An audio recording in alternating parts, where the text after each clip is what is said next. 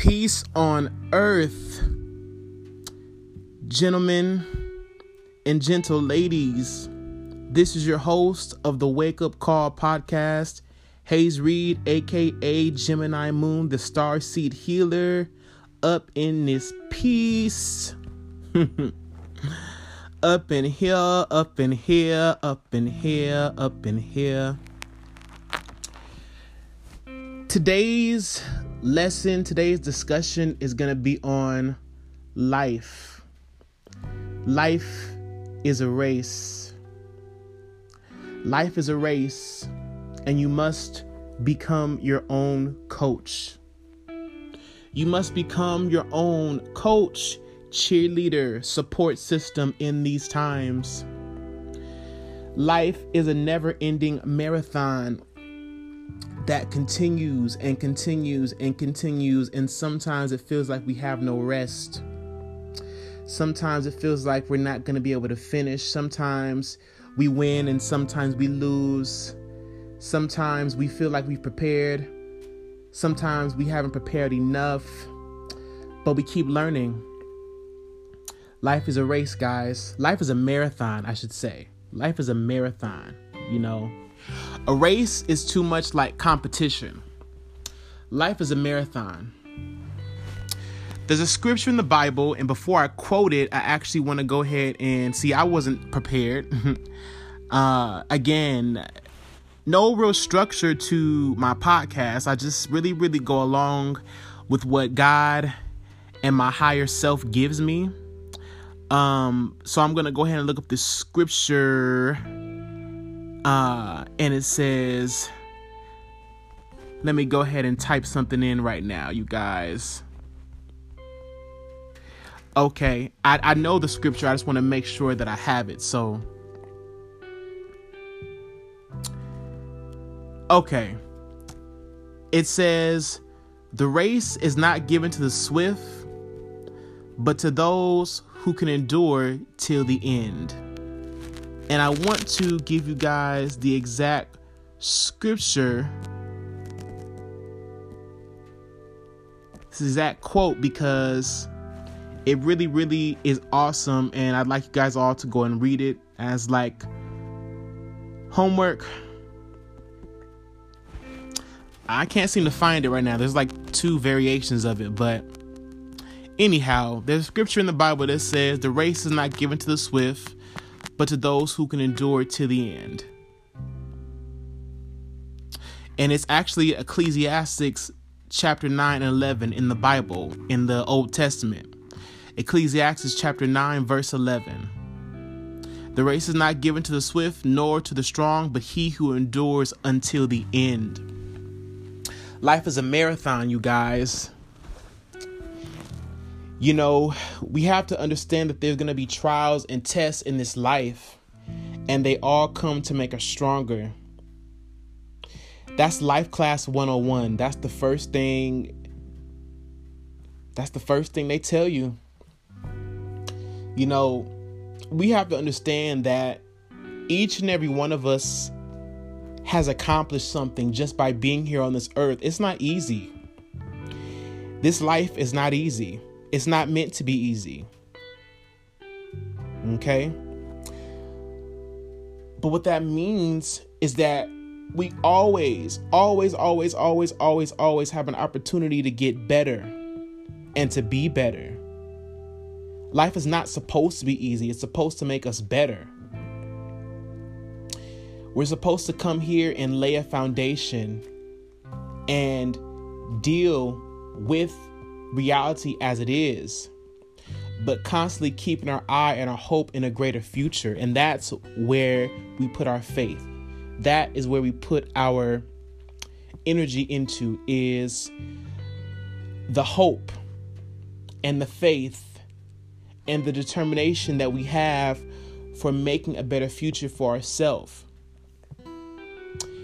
How we feed our faith, how we feed our faith. That's how we feed our faith, is by continuing to hope in a better future and by continuing to align with the path of the hopeful, of the brave, and of the strong. And now I sound like that commercial. We are the few. We are the proud. We are the Marines. We have to constantly continue to put our hope in that. We have to continue to put our hope in God, our higher power. You know, life is about tests. We get tested, you know, and they don't stop. The tests keep coming. And if you're being tested right now, I'm going to tell you it's because you are meant to do something greater than yourself. If you're being tested, don't take that as life is beating up on me or life is not being fair to me. What it really means, and hear me yet today, that you are a strong, capable, amazing, talented individual. What I love about the Bible and what I love about Christianity and what I love about the story of Jesus and, you know, the children of Israel and the Jews and all that good stuff is that how God dealt with his people, how God dealt with his son Jesus in the Bible was that of a father and a son, constantly putting you up against obstacles, constantly presenting you with an opportunity to prove yourself, putting your faith to the test. See, Jesus, we have to understand the story of Jesus and how much love and how much passion and principle is actually in that story, because this is everything that I'm talking about, is the love of a father to his son, to his children,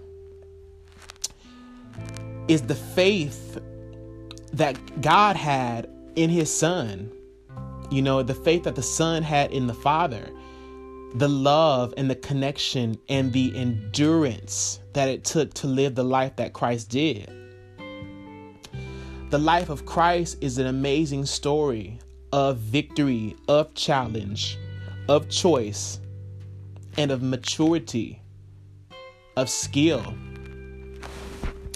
You know, Jesus, in all of the glory that we put him in, did not live a glorious existence. He lived a very, very, he lived and walked a very, very, very, how do I say it? A very, very tough walk. It wasn't like, you know, it wasn't horses and caravans and carriages, and pumpkin patches turning into wheels. It wasn't a Cinderella story. It wasn't the Prince Charming story that we cloak the story in. Even in all the I guess the goriness and the horrificness that we do read about his life, you know what I mean? It wasn't as pumpkins and daisies as we think, you know.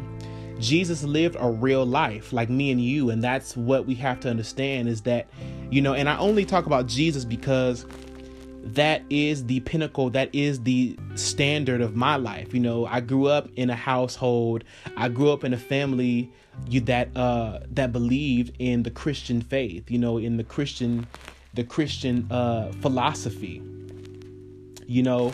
And so, you know, the race is not given to the swift, but to those who can endure to the end. You know, what that means is that, you know, we are put here on earth to be tested. We are put here to be tried, you know, be tried by the Father, be tried by the faith, by the universe, you know. We're here to be put to the test to see that who we are, who do we say we are? And once we declare that thing, how do we align our values and our lifestyle and our whole way of being to who we believe that we are, who we believe we can be? Anything is possible to those who believe. I truly believe that. But it's once you make that declaration, once you make that statement, it's like football, it's like sports, it's like anything that involves physical activity or challenge or time. resistance. In sports, there's an enemy, there's an opposing team. You're going to meet resistance in this life. If you're not meeting any type of resistance for who you are, for what you believe in, you're probably not really doing much of anything. And that's what a lot of people don't tell you. People tell you, people paint a fantasy of life, that you can be anything you want. You can be anything you want. You can do anything. But rarely do people ever really tell you or make you aware of the resistance you'll meet for believing in yourself, for believing that you can do things that are greater than what maybe you see before you, or what the status quo is at the time. You know what I'm saying, you guys? People rarely ever speak on the opposition or the real resistance. You know what I'm saying? You get these phony motivational speakers, phony preachers, phony inspirationalists who sensationalize the story of Jesus, who sensationalize success. Like you just woke up like this and you just got this overnight. And it's like, that stuff isn't real. It takes being tried and being resisted and being opposed by the quote unquote enemy to really, really be put in that light, to be put in that space where you can even call yourself blessed and an overcomer. In this life, we want this fast money. We want this fast success. We want all this fast microwavable experiences. And I'm seeing that life is not like that. Even myself, I'm being tested right now. I'm being heavily tested. And that's really the overarching theme of this message, is that we're all being tested. The world right now, even past the coronavirus, everyone is being tested in one way or another. I'm being tested right now. I'm being tested by faith. I'm being tried by faith. I'm being tried by the Father. Am I really going to be who I say that I am? If I say that I'm a warrior for the truth, if I say that I'm an overcomer, I'm a conqueror, that I'm a leader, can I really lead myself first? And that is what starting this podcast has been all about. It's about me breaking through that threshold of, breaking through that door, breaking through that curtain, and really getting past the illusion of who I say I want to be and now actually being that. So I hope you guys are hearing me clearly, because what I'm saying is very real and concrete, that when you're trying to do something brand new, when you're trying to really, when you're going for success, it takes work. And I don't say that lightly. Like, I say that with all seriousness. It takes work. It takes inner work. It takes being opposed professionally. It takes being opposed by your family. And that's where it starts. Most people won't tell you that. But a lot of times when you get up in this world, when you really wake up to your true potential, you will be opposed by your family. Your family will try to stop you, and sometimes they won't even know it. You won't even know what's happening before you. But, the little things like, well, don't set your limits so high, or don't be so over the top with your dreams.